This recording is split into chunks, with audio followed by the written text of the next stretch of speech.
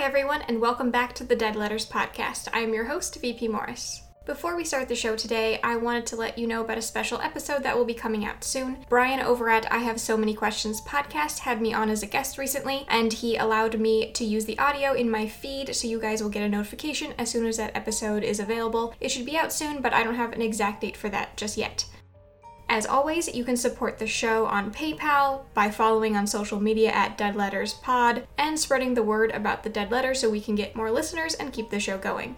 And as a follow-up to what I said last week about the stats, we were able to crush the goal of over 1,000 downloads. I am super grateful to all of you for listening and making it possible. I didn't expect to get 1,000 in under a month of it being released, so I'm really stoked that all of you are tuning in and enjoying it. Now for the recap. Last episode, Fiona was put in harm's way as Grace attempted to take her own life as well as Fiona's by drugging their wine with sleeping pills. Now we get to see if Fiona was able to make it out of such a horrible situation. Let's get into it. The Dead Letters Podcast. Episode 7, Can You Forgive Me? I woke up in bed, surrounded by white curtains. My mouth was cemented shut from dryness. At that moment, I would have given all the money in the world for a glass of water. My vision was still hazy, but I could hear a beeping sound and feel pressure on my finger. I forced myself up, and the beeping noise increased. It was coming from a small heart monitor that was clamped to my finger. It annoyed me, so I pulled it off. A screeching noise erupted from the machine next to me. A large woman dressed in bright blue scrubs threw back the curtain that surrounded my bed. A look of relief stretched across her face as she realized why the monitor was going off. Less than a minute later, a doctor with a 5 o'clock shadow and coffee breath leaned over me, shining a light into my pupils. Very good, Fiona. He smiled. We were afraid for a minute there that we were going to lose you. The only word I was able to croak out from my dry throat was water. He nodded, and a nurse left and returned with a small paper cup. I knew it wasn't enough to satisfy my aching thirst, but it would have to do for now. The nurse pushed a button on my bed and lifted me to a seated position. She then raised the cold water to my lips, and I swear, to this day, drinking that first sip of water was one of the most pleasurable experiences of my life. How do you feel? Asked the doctor. A little tired and out of sorts, I said. My mind felt slow and sluggish, like I had a severe hangover. There are some people here who are really anxious to see you, he began. Do you feel up for visitors? Yes, I said. I didn't know who he could be referring to, but I wanted to see someone who wasn't hospital staff. Moments later, the nurse in blue opened the curtain again to reveal my parents and my brothers, Pete and Jacob. My mom's face was red and swollen from crying. My dad looked pale and angry. The lines on my brothers' faces were deeper and more severe, as if they were decades older than me instead of just a few years. My mom flung her body down over me and hugged me tight. I could feel her fresh tears dotting my hospital gown.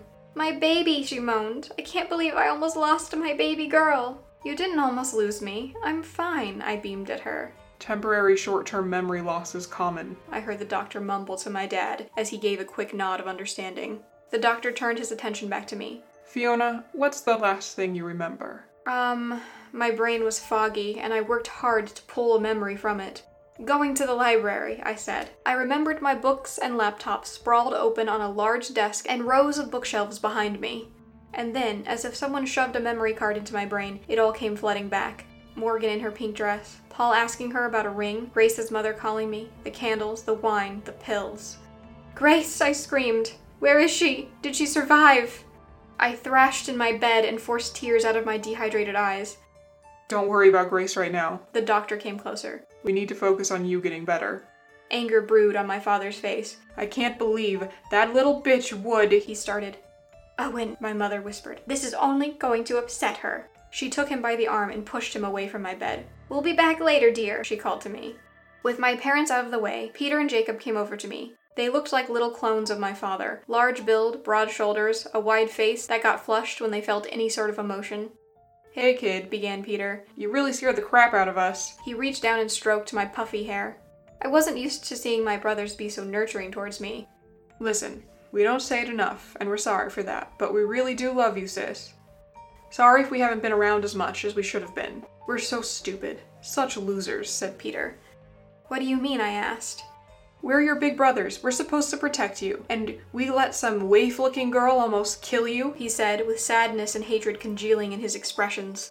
How could you have known? You can't blame yourself for this, I said. Well, Pete and I are going to be better brothers, starting right now. What can we do? Just say the word. Well, what I really need right now is more water. A big glass, I said, feeling dryness creep back into my throat. On it, said Jacob, standing up straight like a soldier called to battle. Both of them rushed out, past the curtains in pursuit of water.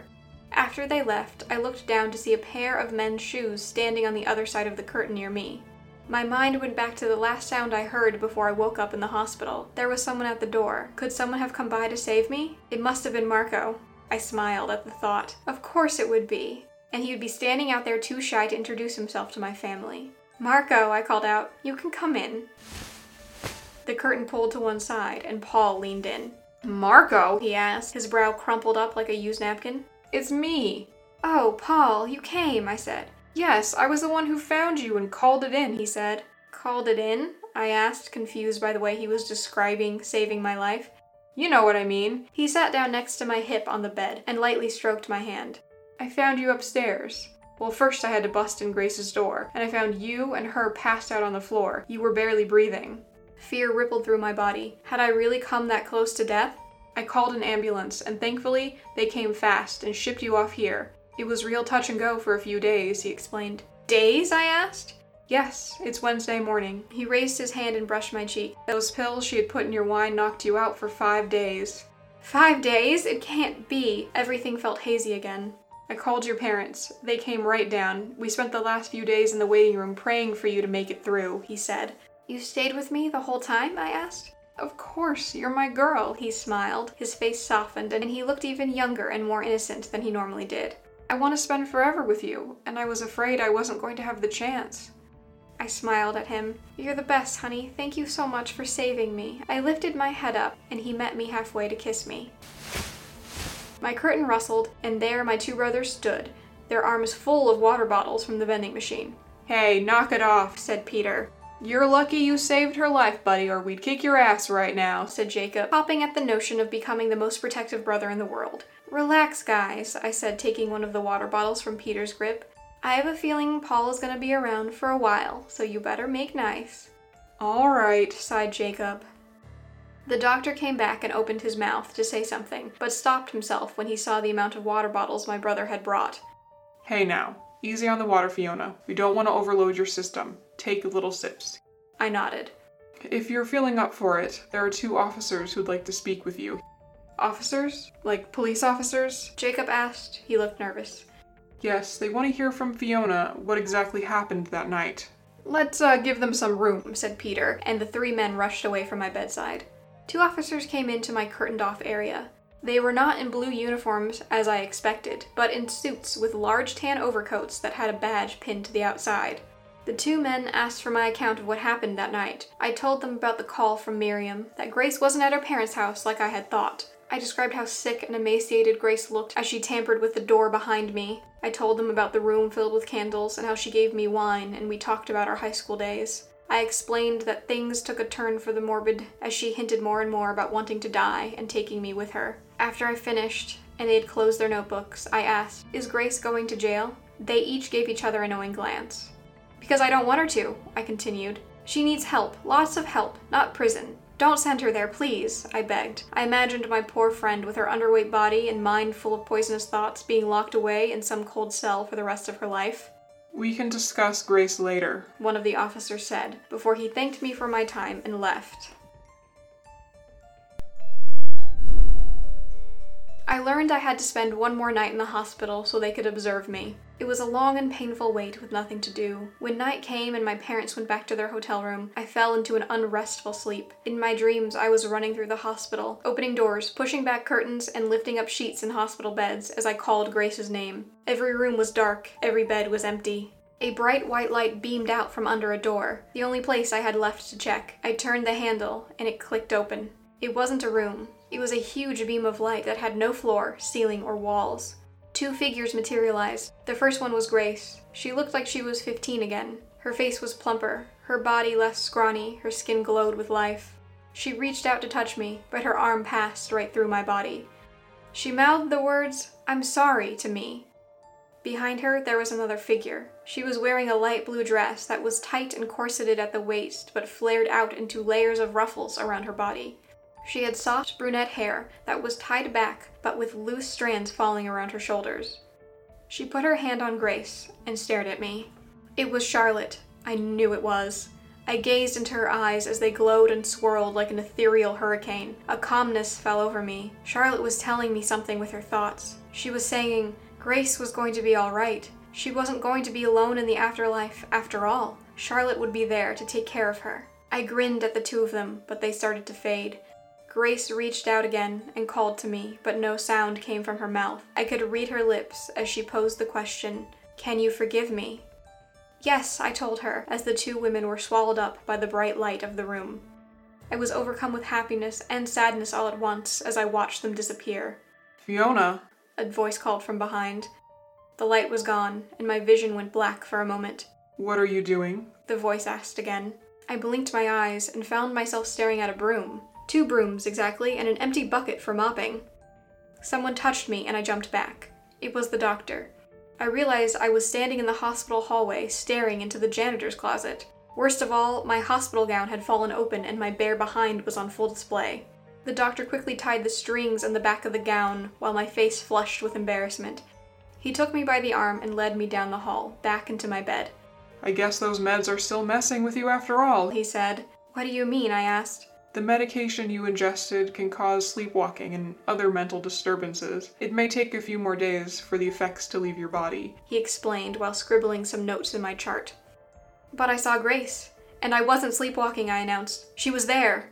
What's that? He said, looking up at me. Grace, my friend. She was just there, down the hall. I saw her. She tried to talk to me and...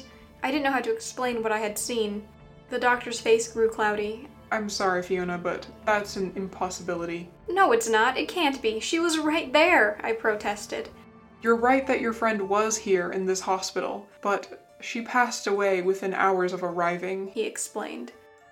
I said nothing and stared at him with wide eyes. I'm sorry. Your parents told me not to tell you until the morning, but since it's almost 5 a.m. and my shift will be over soon, I figured you should know now. I wasn't seeing things, I snapped. I saw Charlotte and Grace. The doctor was growing tired of my ranting. You had a major trauma, and the drugs you were given were extremely powerful. All of these things can mess with your mind. It's perfectly normal. I'm leaving a trauma therapist's contact information for you on your discharge paperwork. I highly recommend that you see someone. I promise, in time, you'll recover from this, He said. He wanted to come off as compassionate, but all I could see was the look of pity on his face. I nodded. There was no convincing him of what I had seen. He left me there alone in bed, while I waited for the sun to come up, all while replaying the image of Charlotte and Grace in my mind.